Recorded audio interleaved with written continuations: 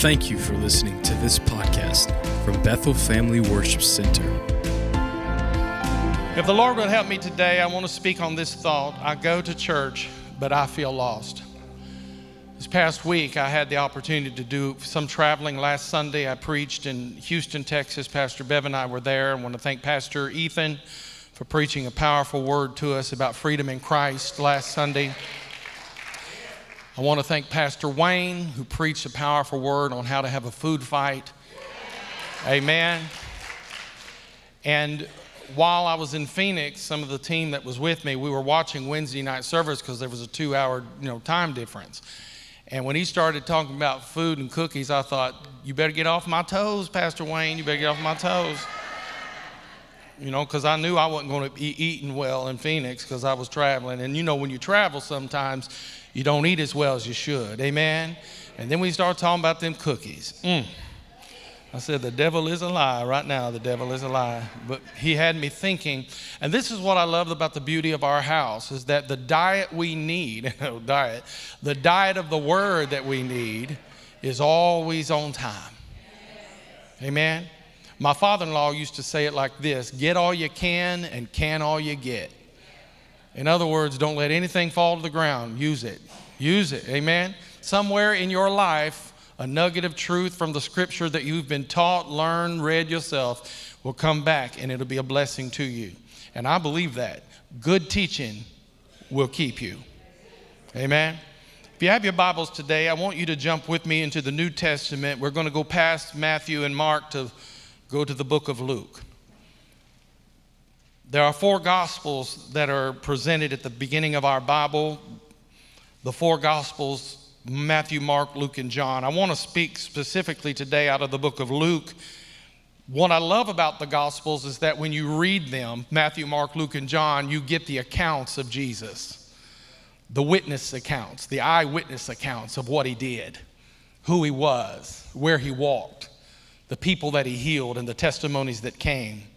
But there's something interesting about the Gospel of Luke, because Luke did not come to faith until Jesus had already left the earth. Now, you have to study your Bible. Some of you sitting here today say, Pastor, I don't know about that. Study your word and understand the timeline of chronology of when Luke came to know Christ, that he came to knowledge of Christ after the crucifixion and even after the resurrection and even after the day of Pentecost, even after Acts chapter 10, when Peter went down to Cornelius' house. And Bible historians will tell you that Luke was one of the writers who wrote of the earliest accounts of Jesus' life. That's why many of us, when we get around the Christmas holiday, we read out of the Gospel of Luke, Luke chapter 2. And our families, the patriarch of our family, or maybe a father or a grandfather or an uncle, somebody will open up the scripture and read the gospel story. Even Santa Claus will read the gospel story. Now, I say that because this last year we had a staff retreat in October, and we hired a Christian Santa Claus. Now, I know that some of you think that Santa Claus is pagan and every holiday is pagan, and if your birthday is pagan. I don't know what you do for fun, but I'm just going to live my life. I'm just going to live, and I'm not caught up in everybody's boycott. But I found this Christian worship pastor in Tennessee who does a side hustle as a Santa Claus. And Beverly and I wanted to surprise our staff and have a little Christmas in October. And I knew the perfect way to incorporate was, first of all, to pull Lisa Hubbard in, who is has probably 20,000 Christmas trees in her house. And no, I'm exaggerating in a way. And we had a big fun time, and we gathered all the students around and all of the kids that were with us on the Mom and Daddy's Children and all of our staff. And we had one of those circles where you start asking people, what are you thankful for? You ever done that in your family and it goes around and people start crying and tell them what they're thankful for. And I knew we had something up our sleeve. And as they were going around the room and everybody was thankful, I'm thankful for this and I'm thankful for that, we heard a knock at the door. And a ho, ho, ho! And here it came in, Santa Claus. And the children squealed and some of the adults squealed. Everybody was so happy. And here he came in with a New Testament in his hand. And he sat down, and we had some presents set aside for the staff, and he sat down and he began to read from the Gospel of Luke. Now, you know, you in a different day when Santa is reading from a New Testament. I said that to tell you that the Word of God, Matthew, Mark, Luke, and John, are all imperative to us. But when you read out of the book of Luke, you find the very earliest mentions. That's why we read from him in the Christmas season and other times. But historians tell us that the life of Christ from the penmanship of Luke was so prolific because he was sent on assignment to gather testimonies and information to record this gospel. He was sent to write it down. So when you read the words of the Gospel of Luke, and it's concerning the conversation of Mary that she had with Gabriel, who do you think gave Luke that story on a first-hand account? Mary did. She told him how she met the angel of Gabriel. So you read from that and really begin to understand that it was some first-handed accounts, where she would even talk about when she went to visit her cousin Elizabeth. And John the Baptist, who Elizabeth was pregnant with at the time, leaped in her womb. And then there were salutations and blessings spoken over Mary. And so where did Luke get that? He got that from Mary as well. And so when you hear descriptions of Jesus' life, and you read about the miracles that he did, and all of the people who bore witness of him, you're reading firsthand account of great interviews from the Gospel of Luke and the writer Luke. So some would say, well, Pastor, how does that help me today in the year of 2023 where the struggle is real? And I'm just living from paycheck to paycheck and trying to borrow from Peter to pay Paul. And I'm making it through this life with every side hustle I know. How does that have to do with me? Well, I say this because I want you to understand that the scripture is true just as it was then, it is now. That the word of God has never expired. It has never gone into retreat and hiding for fear that it made a wrong prediction. The word of God is forever settled. It is infallible. You can't take away from it. You can't add to it. The word of God will outlive me and it'll outlive you. In fact, the Bible said that even heaven and earth will one day pass away, but my word will never pass away. It will go on through eternity. And then John would tell us that in the beginning was the Word, and the Word was with God, and the Word was God. And we know that the Word that John is referring to is Jesus is that Word. Somebody say Jesus. So I want you to know that Jesus, the Word of God, and His Scripture, His Word, the Logos Word, written down by inspired people full of the Holy Ghost, that it was written for you and I, for our direction, our doctrine, our admonition, for our instruction, and yea, even for correction in our life.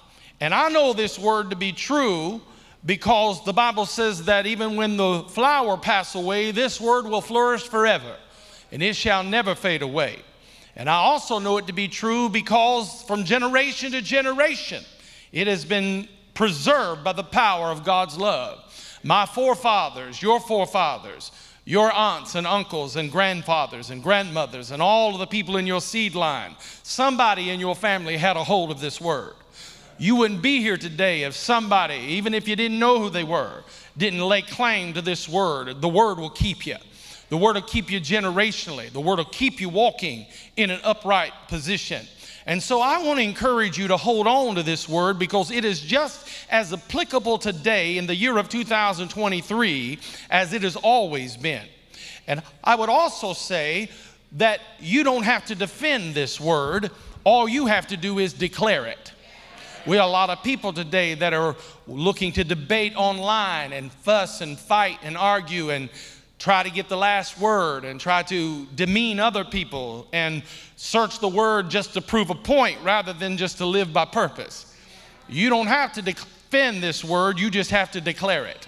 So I don't get into arguments and debates and this, that, and the other and try to fight with people and see what if they believe doctrinally and what they believe theologically. All I know is that if the word of God is in you, we will see evidence of it. I don't have to wear a sign that says, honk, I'm a Christian. I don't have to do any of that. Don't have to pass out business cards.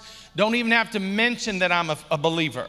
I just live this gospel out each and every day. And that's why the writer says, somebody help me here, that you and I are living epistles read of all men.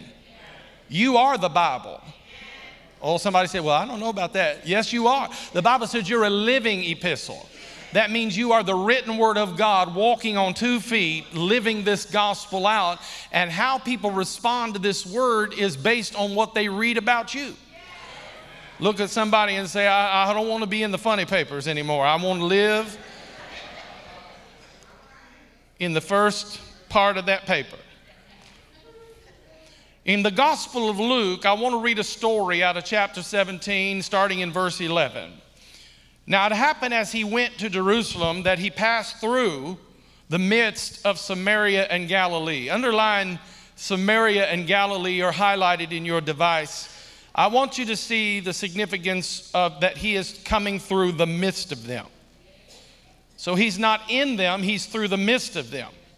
Then, as he entered a certain village in the midst, that means he wasn't in Galilee or Samaria, but he's somewhere in between. He enters into a certain village, and there meets him 10 men who were lepers, who stood afar off. And they lifted up their voices and said, Jesus, Master, have mercy on us. So when he saw them, underline he saw them. When he saw them, he said to them, go, show yourself to the priest. Now, it never says that he had a prayer line and got the bottle of oil out and anointed each one. That's not what the Bible said. The Bible said he saw them. We know where they were in proximity to him because the Bible said they were afar off. The law required that because of their disease. They couldn't come in close proximity with anybody. If you had leprosy today, you wouldn't be allowed to be in this church, sitting in this pew, in your 23-inch space. You wouldn't be allowed because you would be considered to have a communicable disease that was very contagious. And so in the law of that day, if you were diseased with leprosy, you weren't allowed to be amongst people. In fact, you had to be very distant from people and you had to scream out to let people know you were coming. Can you imagine announcing over yourself, unclean is coming. Here I come and I'm unclean. The Bible said that life and death are in the power of the tongue, and they that love it will eat the fruit of it. So if you believe what you say out of your mouth, you can have it. So that's why you have to be careful that you don't say things like, I'm worried sick. I'm going to have a nervous. You can't speak that mess over yourself. Ooh, it's so quiet in here. Because if you believe it, you can eat it. Can you imagine going around prophesying over yourself all the time? I'm unclean and I'm unclean and I'm clean. I mean, what kind of victory is that? And when he saw them, he gave them instruction. He said, go, show yourself to the priest. And so it was as they went that they were cleansed. As they went. Everybody underline as they went. And one of them, when he saw that he was healed, returned. So he had gone but came back. And with a loud voice, the same voice that cried out, Master Jesus, have mercy, he began to glorify God. Woo, I think he was having a benefit. He was having one of them praises. I don't care if anybody across the aisle looks over their glasses at me. I'm going to praise God if I got to praise him.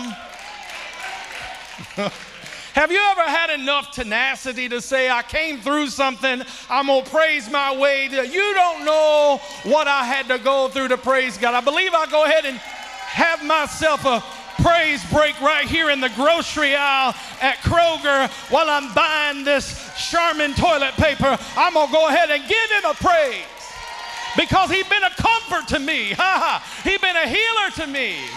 High five somebody and tell him he had been better than good to me. So he started glorifying God and he fell down on his face. You know it's saying something now. He's on his face. He fell at the feet of Jesus and started giving him thanks. And the Bible mentions who he was and where he was. He was a Samaritan. Isn't it interesting? He didn't have to tell us that. Because I don't care if you red or yellow, black or white, you are precious in his sight. English, Irish, Scot or Jew, Polish and Italian too. It does not matter. But why does Luke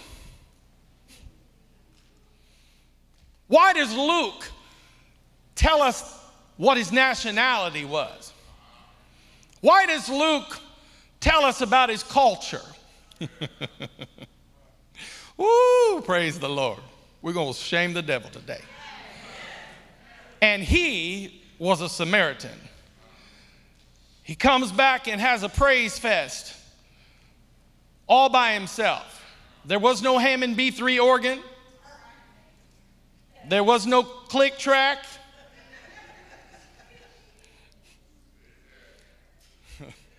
There was no loops. You didn't have Justin or Jacob making the guitar cry. It wasn't nothing like that. You just had to praise him out in the open and praise him when it don't make no sense. And then the Bible said, by the way, this dude was a Samaritan. And Jesus then has a conversation with him and he says, we're not 10 cleansed, we're the 9. Where's the choir? I didn't know it would be a solo only. Where are the 9? Were they not any found who returned to give glory to God except this foreigner? Ooh. Jesus, you're not speaking politically correct. Jesus, that's not culturally eloquent. I'm offended.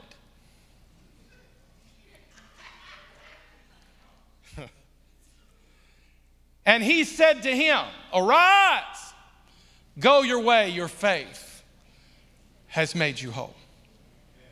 Foreigner, Samaritan, outcast from the commonwealth, not worthy, deemed worthy to set foot into the temple in Jerusalem. But your faith has made you whole. Oh God, I pray right now that you do a work in me so you can do a work through me. I ask for the wind of heaven to blow in this house. I pray for Pentecost revival, an apostolic anointing. Rest heavy upon every heart, on the Baptist heart, on the Methodist heart, on the Church in Christ heart, on the Pentecostal heart, on the apostolic heart, on the Nazarene heart, on the Catholic heart. Ooh, I ask, Lord, that you pour your spirit on all of us foreigners today. And the church will say amen. I love this passage of scripture. I've preached from it many times, but I want to go a different twist this morning if God will help me, and I will be conscious of his timing and your time. But the scripture that stands out to me when I read from the Gospel of Luke. Now, this is just one story out of Luke. But if I was to summarize a scripture that comes from the whole context or the canon of scripture, when you look at the Gospel of Luke, Luke, the guy who got saved after Pentecost, the guy who came to Christ and was a witness. He is known as a physician. His writings are very, just like any doctor, you can't read their writing. Anyway, his writings are very to the point and short enough for you to understand in concision. And so he brings us this word, but this is the word that stands out to me. It's Luke chapter 19 and verse 10, where he describes Jesus as the Son of Man and says that he has come to seek and to save that which was lost. This is what stands out to me when I read from this gospel, because of all the things that he wrote concerning Jesus' infancy and being led out of Egypt and being found in Bethlehem in a manger and all of those things. And then he tells us these stories about how Jesus encounters in the place of in-between these 10 lepers who were outcast, couldn't go to Jerusalem, could not go to Galilee, could not go to Samaria. They were in between in these little villages, these leper colonies, because if you have leprosy, you have to live somewhere. And they were put together with other sick folk. And I found that sometimes when we have a certain sickness, or even, let me just dive in here a little deeper, a certain sin that we are attracted to, whether it be drugs or perversion or whatever it is, we seem to always migrate with people who have that same vice. And these, in the New Testament, the kind of gives us a reference that when you look at leprosy now in a spiritual connotation, not just a physical ailment, we refer to leprosy as sin. So when we say that somebody has leprosy of soul, we're saying that someone is living in sin. Now, you and I don't have to look very far and don't even have to judge anybody, because the Bible says a tree is known by its fruit. So I can look at somebody's fruit and tell if what they have lines up with the Word of God. Preach in there, Pastor. Because you don't have to be judging anybody and say, well, you don't know me like that. No, I don't have to judge you. The Word has already done that. The Word is what judges me, and the same Word that judges me is the same Word that judges you. Look over at somebody and say, Lucille, this word's for you. Because we're judged by the Word of God. Not by choice, not by you being my friend, not because you are part of my family, so I'm going to overlook that. No, we're judged by the Word of God regardless of who we are. And so when we understand that we have a sickness called sin, and the Bible gives us a parallel or a metaphor, if you will, that leprosy is a consideration of sin. So all of us in this room have the sin of leprosy. All of us were lost without Christ. All of us born into a world of sin. And yet Luke says that the Son of Man has come, that he may seek and save that which is lost. I want you to underline those two verbs, that he is seek and save. He is seeking for the lost. He is saving the lost. It don't matter if you are lost in the world or lost in the church, that he is still seeking to save that which is lost. So the good news for all of us is this, that it doesn't matter if you lose your way, it matters that you find your way back.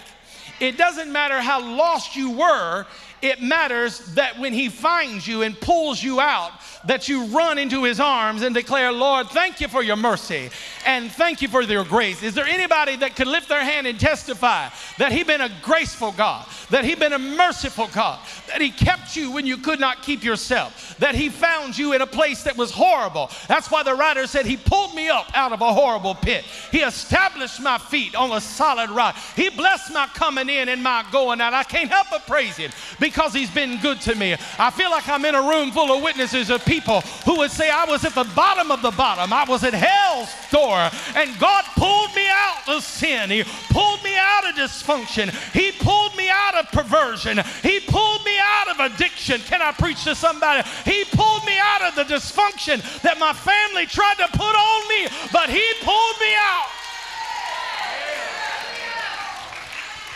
I got a lot to be thankful for. I got a lot to praise him for, because the Lord has been good to me, and because he came to seek and to save that which was lost.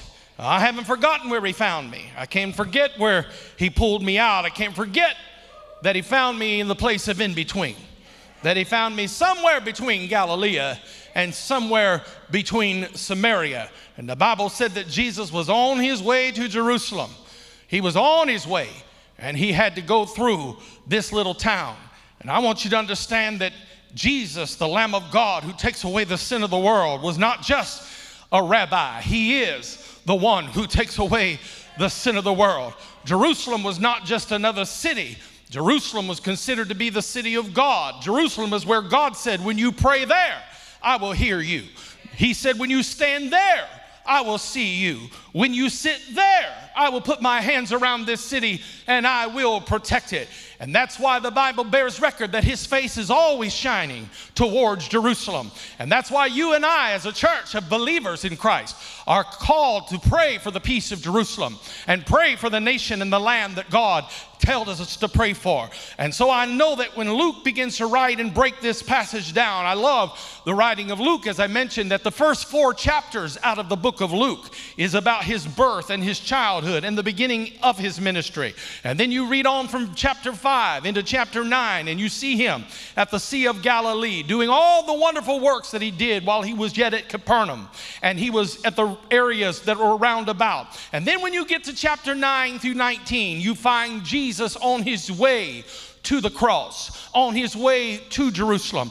All these chapters that Luke begins to deal with just to get us to the cross. My God, every healing was to get us to a place where we could receive revelation for ourselves. Every time that he brought somebody out of hell's point of reference, he was telling us we can have the same deliverance and we can get it through the cross of Jesus Christ. And while he's going to Jerusalem, he goes through Samaria and he goes through the area of Galilee. 2 regions that did not like each other. 2 people that did not like each other, that did not want to have anything to do with one another. You could call it the Republicans and the Democrats today. I don't like you. I can't stand you. People don't want to get along. Well, I'm going to have myself a benefit up here. Regions like Samaria and Galilee, 2 people groups that couldn't stand each other. I don't want to be associated with you. Let me describe who they were. Galilee is Jewish territory. Write that down. Galilee is filled with synagogues. Galilee is filled with rabbis and individuals who can trace their lineage all the way back to Abraham and Isaac and Jacob, who could stand very posturally high and say, look at where I came from. But then you get to the town of Samaria. Samaria is a territory of the Samaritans. Samaria is where the pagan folk live. Samaritan is a place that was occupied by the Samaritans who lived there only because during the exile of Israel, the Jews were taken into captivity and had to leave their home. And when they left, the Samaritans moved in and took over the place. So they living in a land of exile. Samaritans came in and filled the void. For a Jew, when they look at a Samaritan, they're looking at somebody who took their property. You're looking at somebody who had no business. My mom and daddy built that house. You had no business being in my territory, in my zip code. That belongs to me. Every time they saw a Samaritan, they called them half-breeds, and they called them people who were like dogs, and oh, you don't even fit here. No wonder in John chapter 4 and verse 9, when Jesus had needs to go through Samaria, he sat down at the well with a woman who'd been married 5 times, and he began to talk to her about living water that would flow out of her. And the Bible said that she came back to Jesus and said, what do you do having something to do with me? Jews and Samaritans don't mix. We're not supposed to. It is culturally inappropriate for you and I to mix this way. Oh, can I tell you that even in the city of Indianapolis, some people would say that it is culturally inappropriate for black folk and white folk and brown folk and red folk to worship to God together at a place called Bethel Family Worship Center, where we don't look at your skin and scoff, but we look at your skin and celebrate the goodness of the Lord and say, this is how I want my kids raised. This is what I want my children exposed to, the love of God, the tribe of every nation. Oh, somebody ought to praise God even when it's culturally inappropriate. You don't know the hellish stuff I've had to deal with when I've dealt with racist people in our church.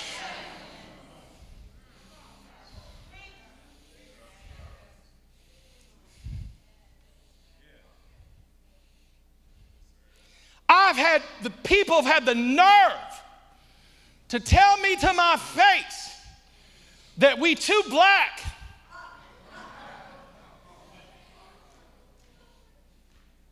That made somebody uncomfortable. I'm right where I'm supposed to be. I've had them say, you're too white.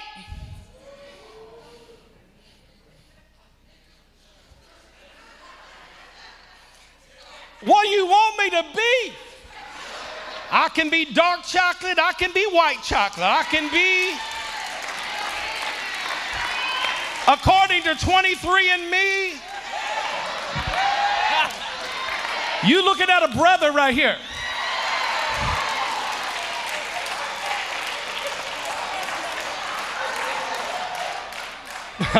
I'm off my message.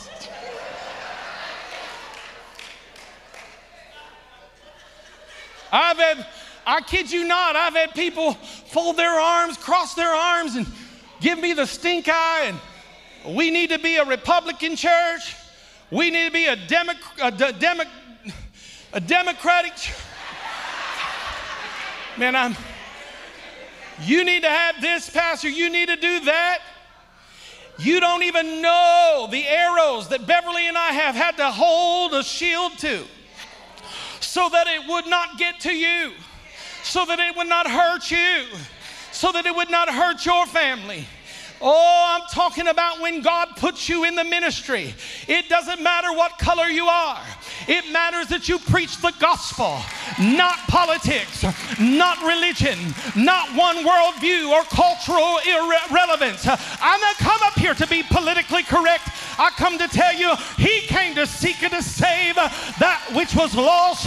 And it don't matter where you come from. It matters that you just came. It matters that you just kept coming. You got to come to a place. It doesn't matter if I sit here at the well with a Samaritan woman. She gonna leave here with a revival in her soul because I did not care what anybody asked me or thought of me.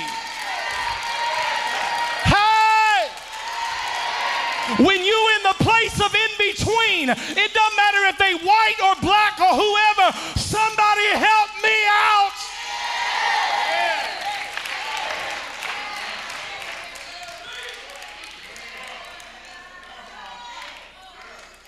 When you got leprosy, you're not worried about what's the culture of the person coming to help me.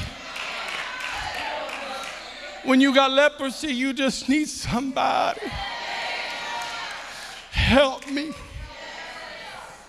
That's why I love this church. That's why I love the people of this house. You have healed me more times than I can count. When I myself was wounded, and I said, take me out of the battle, for I am wounded. And here come a brother or a sister. Lifted me up and picked me up and said, we're going to make it, Pastor. We're going to make it. The same strength you bring to me, we bring to you. We're going to make it together. Woo. Together. My assignment in this late hour, very close to the coming of the Lord. My assignment in this late hour is to get Bethel Family Worship Center ready for his return. So that means some of us are going to have to turn social media off because it's got your spirit all tore up. And you just been watching everything thinking that's real. Somebody said, I saw it on Facebook, it must be true. The Holy Ghost will tell you what is true. Jesus said, I will send you the Spirit of truth and he will lead you. So I don't give much credence to all that. I just stay over here sometimes in Samaria, sometimes in the Galilee, but a lot of times in between, trying to help people. Leprosy required that you were declared unclean The second thing, you had to move out of your home, the home you paid for, that you had mortgage on, that you had invested and should have equity in. You had to move out and move away into a community. Thirdly, you had to move into a leper's colony and get around people who were as sick as you. Pastor that church.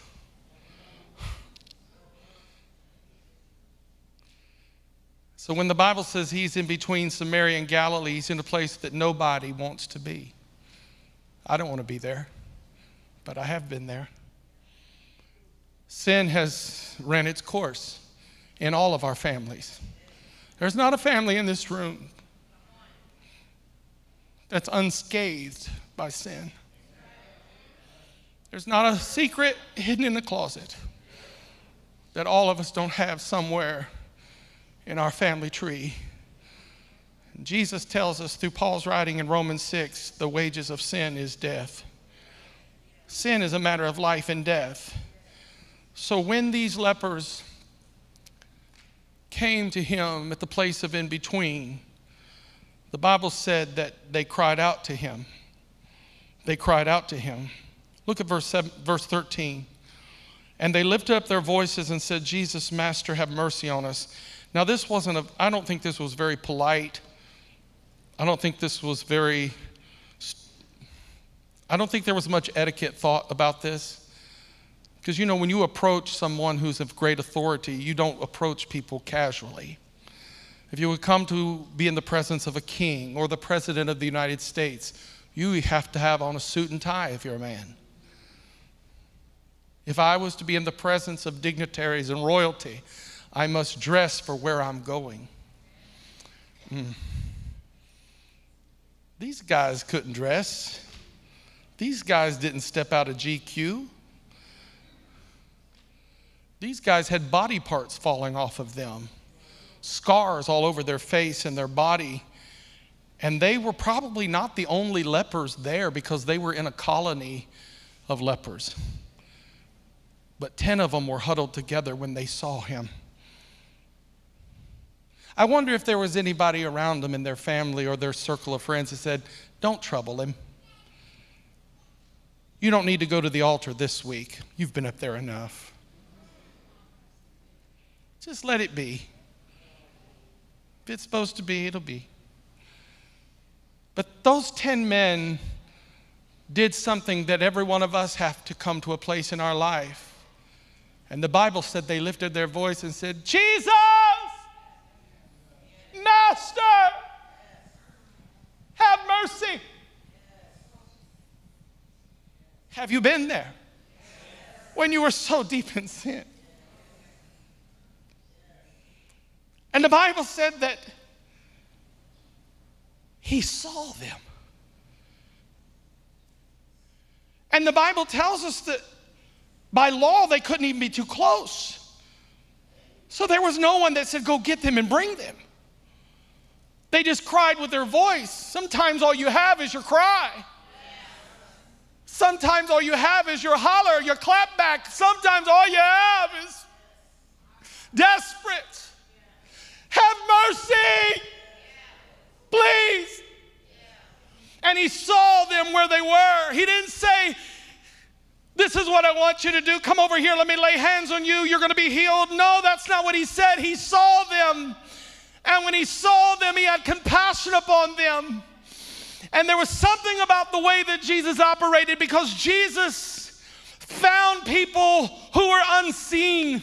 He looked for the people who weren't visible. And there are some of you maybe here today, you would say, nobody knows what I'm going through. Nobody sees my hurt. Nobody knows the depth of my despair. They've not seen the tears I've cried on my pillow at night. They don't know the angst that's in my soul. I've wanted to give up and take my own life. They don't even know. I feel like nobody knows what I'm going through. But I've come to tell you today, he sees you even if you are afar off. He knows right where you are in that station wagon, in that minivan, in that bar. He knows where you are in that hotel room, and he knows right where you are. Master, have mercy. My question this morning I wrote down was, will you lift up your voice and cry out to him like they did? Will you do that? A lot of times people call on Jesus when they need him. I need you to be my counselor. Give me some direction. I need you to be my provider. I need you to meet my needs. I need you to be my defender. Send your angels for me in this court case. Jesus, I just want you to come right here. And that's wonderful. But I'm telling you, you can't lay out of church, live like hell, do whatever you want to do, and think he's going to answer every prayer. You got to first call him master. He's got to first be Lord. And if he's not Lord of all, he's not Lord at all. Amen. And so they wanted him to help them, and Jesus said, I'll help you. But he didn't do it in the way that we would do it, because the way we would do it, we would have we'd make sure someone's videoing it. Watch me as I feed these homeless people.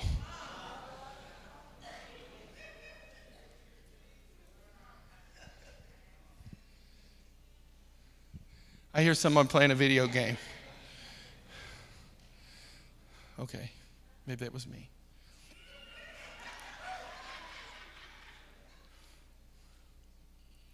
He didn't call them up and pour oil on their head and anoint them. He just said, go. Go. Well, where's the laying on of hands? Where's the big, verily, verily, I say unto you, be healed in Jesus' name? Where is the come out? Where is all that? There wasn't none of that. Jesus says simply, go. And the worse yet, he doesn't even get close to him. They see him from afar off. They yell. They had to yell. And Jesus saw them. They said, have mercy. And he said, go present yourself to the priest. Imagine when your miracle doesn't come the way you want it. That pastor didn't even pray for me. He had one of the deacons do it. I'm not going back to that church. Did you want personality or the person? They didn't return my call. Jesus just said, go. Well, if he said go, I can't argue with that. Sometimes God is giving us a command and all we do is argue. We argue with what I don't like and I don't like this, Lord, because our way of getting God to do something for us is saying, God, now you know who I am and you know us. And I need a blessing, and I need it in this size, and I need it in this shape, and if it came by 2 o'clock this afternoon, I'd be all right with that. You don't command God. You don't dictate to God. When he gives you direction, you walk in it. When God says to go, you start walking. And the Bible says this, in the place of in between, and this is where they were, write this down, and it was that as they went, they became clean. I've had people pray for me who didn't even lay hands on me. And I thought I went up in their prayer line, they'd even pray for me. But it was my faith. Every step was a step of faith. When I turned and walked out of the building, it was a step of faith. When I returned the following week, it was a step of faith because I sure didn't feel it. But he said as they went, they became clean, and they were people who were being healed as they went. And so I want to ask you, if you're looking for your miracle and your healing, are you obeying? I don't know why God hasn't healed me. Are you obeying? Are you walking in the truth of God's word? Because it wasn't the laying on of hands that got him healed. It was the obedience to his word. That's what brought them the restoration. It's as they went and they were healed and they realized, oh my goodness, I'm healed. There is something happening into me. And I can't imagine what it would have been like to have a conversation with all 10 of those guys as they were turning to go to the priest. He was fixing their problem before they ever got there. He was telling them, Sister Anna, he was telling them to do something that did not make sense. I can't even go to the priest, Jacob, unless I'm healed. The priest by law will not receive me. But he's telling me to do something that I've never seen done. He's telling me to obey him when I don't see the answers and I don't see the proof in the pudding and I don't know how this is going to turn out and this doesn't fit me. I like my ducks in a row. I like things in order. I'm a melancholic puzzle piece. I got to have everything. Woo, I'm preaching to somebody. And he says, just go. How do I go when I'm not healed? I can't even present myself. But as they went, hallelujah, Brother Palmer, that as they went, they were being healed in the name of Jesus, and the scores that were on their body began to be healed. Can you imagine the conversation, DeArmond, when one of them looked at his brother and he said, hey, Harry, look at that. You used to have that big sore on your back. I don't see that sore anymore. As he went, the closer they got to Jerusalem, the more healing began to come. The closer they walked in obedience, the healing began to accelerate. And he said, oh, Harry, you used to have sores on your back. Look, they're all gone. I don't see one. Oh, Tommy, you had that missing finger because of leprosy. Look, you got a brand new finger. Now, can you imagine the conversation that took place? Because they walked in obedience to God and said, hey, as they walked in, God began to heal them because of obedience. Obedience. Obedience. Obedience is even better than sacrifice. Just obey. You want God's blessing? Obey the laws of traffic.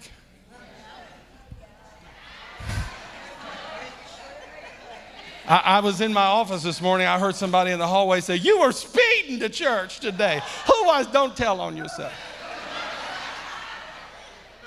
They were laughing and cackling.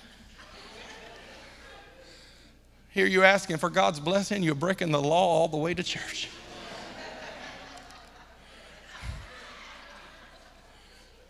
It was the obedience. I don't know what the conversation was like, but can you imagine all 10 were healed just because they obeyed? What if God gave you a word today and said, by next Sunday, this will come to pass if you just obey? Would you argue? Would you go home and stew and fuss and cuss? Or would you just say, yea, Lord, be it unto me. I, your servant, hear, and I will obey. And I close with this because the one man came back. The one man. 1 out of the 10, the tithe came back. The tithe always comes back. Do you hear how I got that in there? Come on. The tithe came back. Come on, tithers. Amen. Ooh, this ain't in my notes. In first service, people tell you he wasn't even in this vein, but here I am.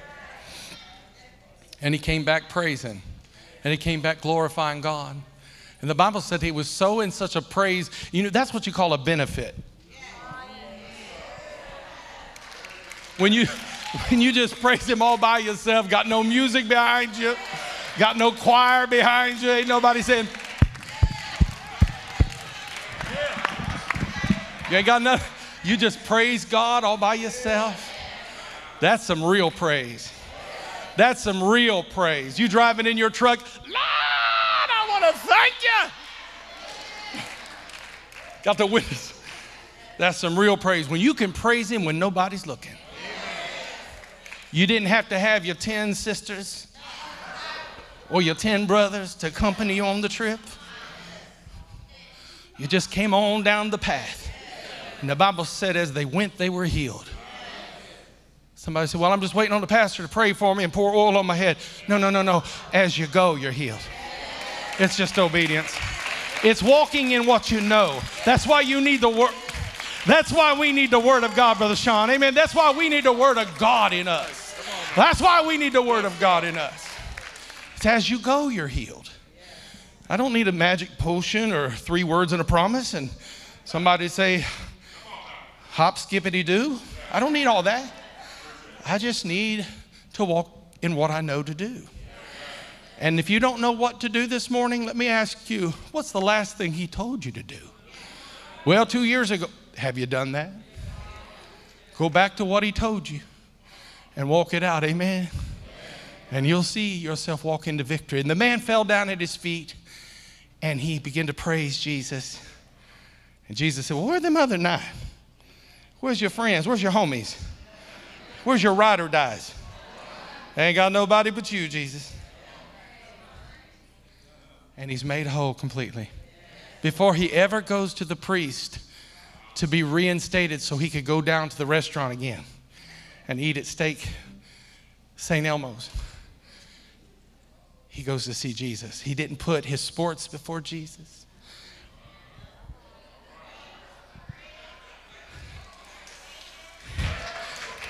He didn't put soccer before Jesus. NFL. Till you smell. He didn't put nothing before Jesus. He comes to Jesus first, falls down at his feet, praises him. And Jesus says to the foreigner, to the Samaritan, to the outcast, "You're not the first Samaritan I've dealt with. I'm going to get revival one way or another." And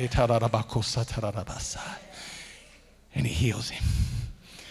And he walks out of there healed. But not only healed, he's made whole. See, a lot of people can get healed, but are you made whole? God wants me to have wholeness in my living. Wholeness. I can get healed from sickness, but I'm whole when I can treat my wife right.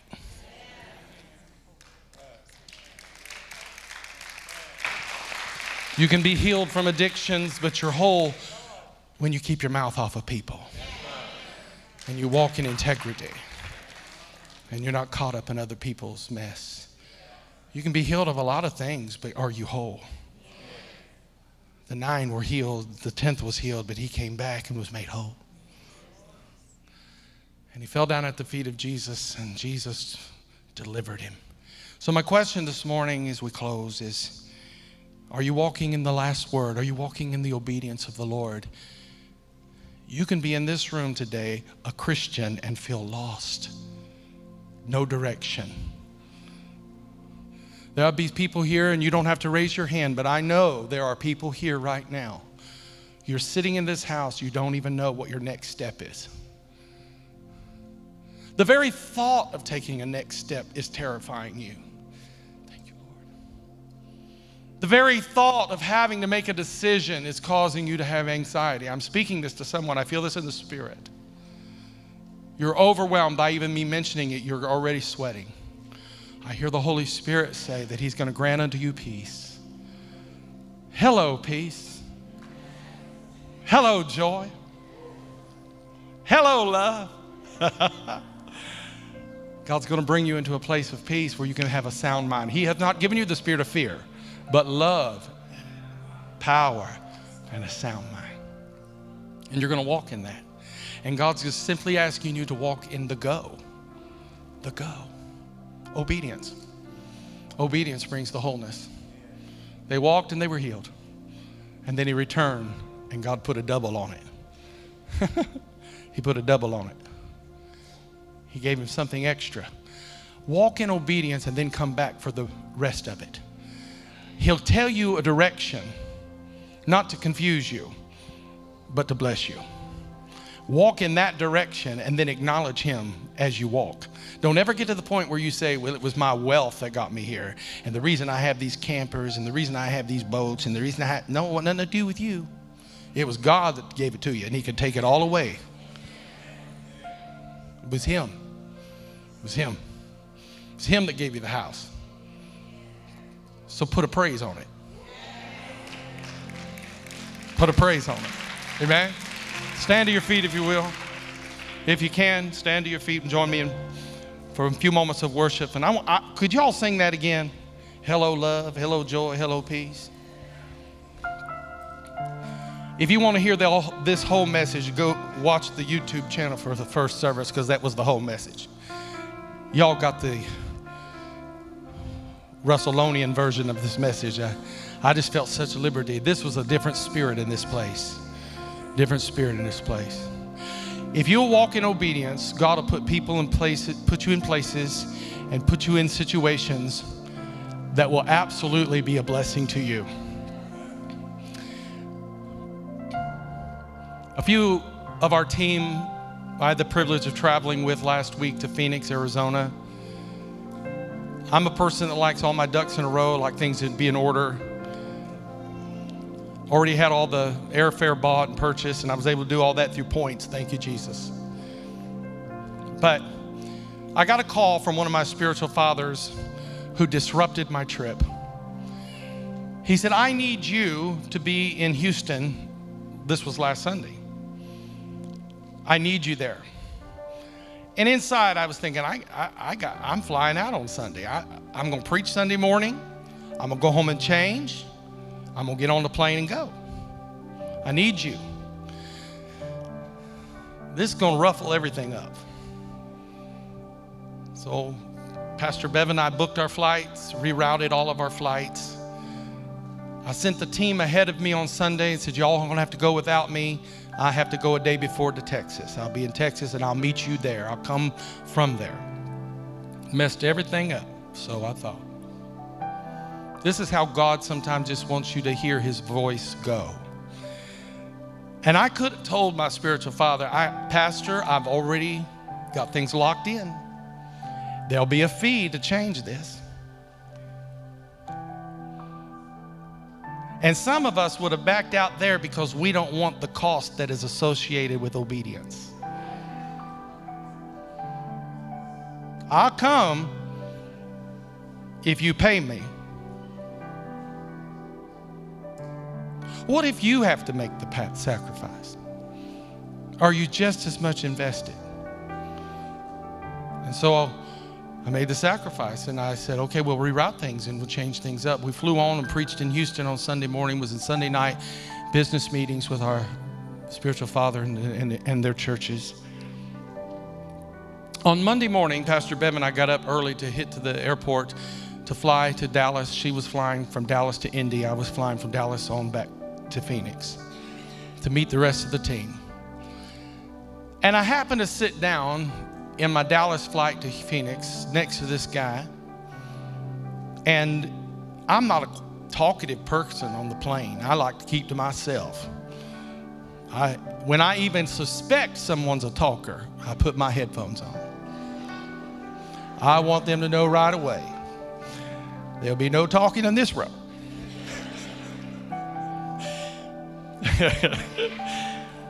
And so they come by and she wanted to know what we wanted to drink. And I told her I'd like to have a ginger ale. And he says, I'd like to have a vodka and cranberry. I didn't say nothing, but in myself I said, oh, here we go. Here we go. Here we go. It's about to get lit up in here.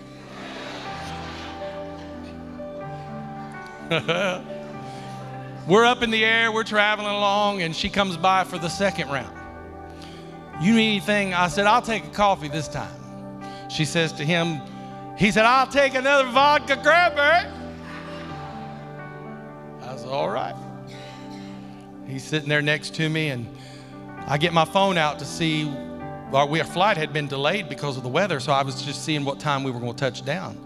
He sees me with my phone out. That was his perfect opportunity to interject into my life. He said, what time we landed? I said, well, it looks like here about 11 something. I showed him, and then the floodgates opened and he began to talk. He talked and he talked and he talked and he talked. He talked about himself. He talked about this, that, and the other. And I knew he was a businessman because prior to taking off, he was wheeling and dealing and closing deals and talking to people. And I knew he was a man of importance. And then he asked me, what do you do? I said, well, I pastor a church.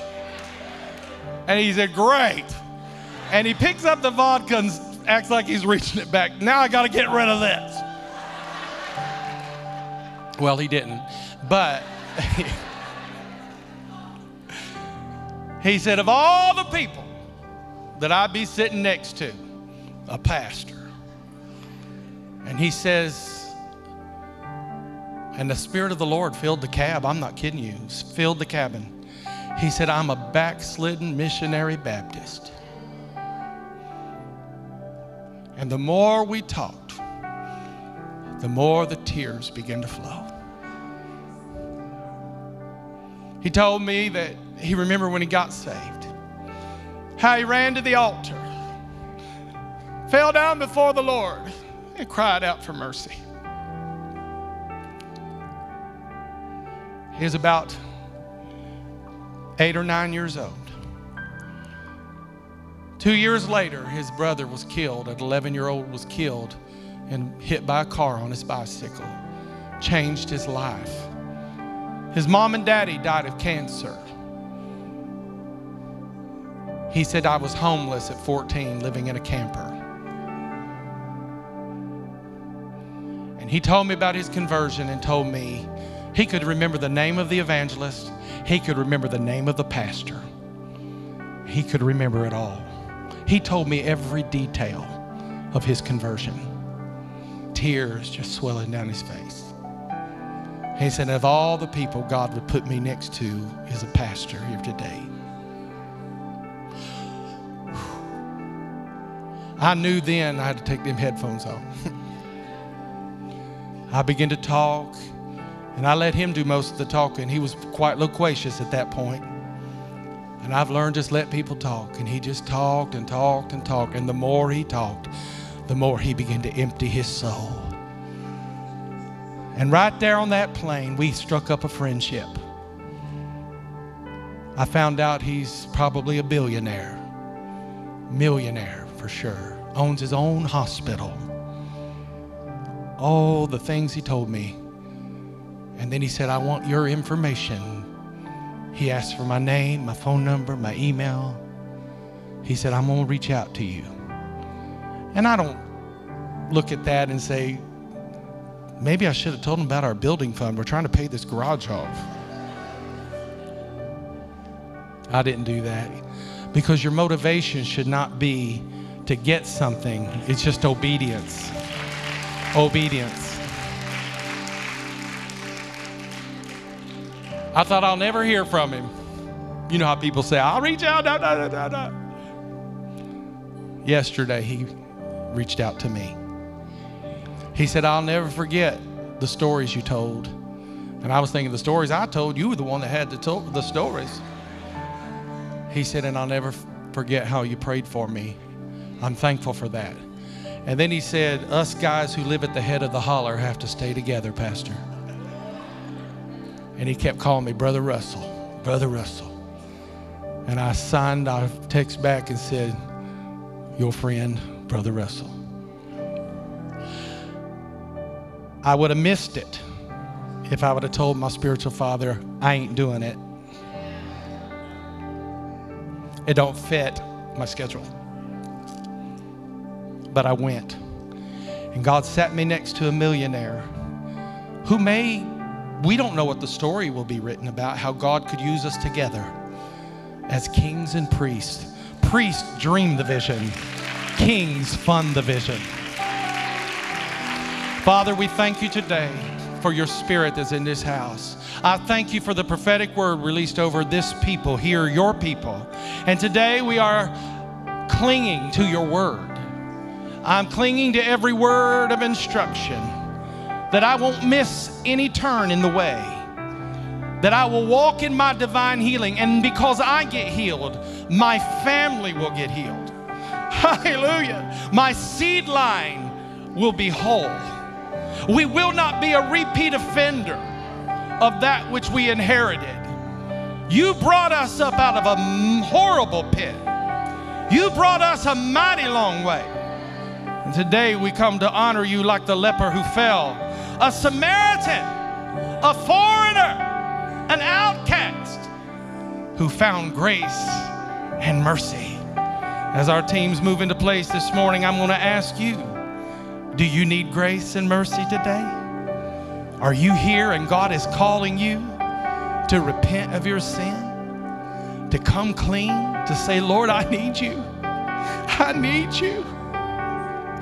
Would you be one of them that with a loud voice will say, Jesus and Master, have mercy on me?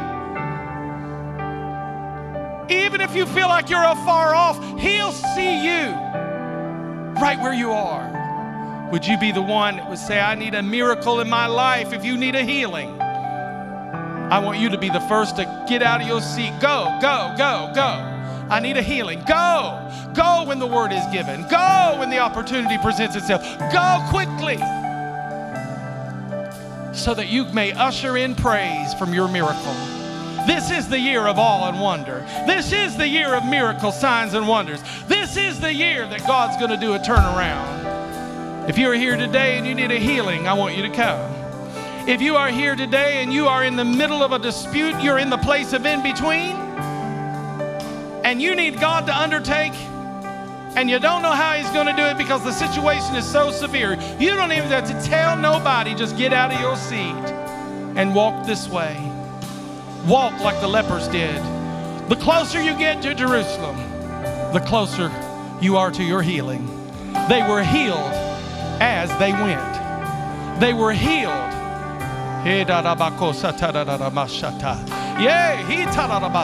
I sense the moving of the Holy Ghost in this place. If you're standing in your seat, cry out to Him. If you're watching online, cry out to Him. If you're here in this altar, find you a place to pray. You don't even have to have anybody put your hands on you. Just cry out to Him. He'll hear you. He'll hear you. The miracle doesn't always come the way we want it to. Oh God, oh God, oh God, oh God. We ask for you to heal. I call for every backslider to come home today. Come home. Come home.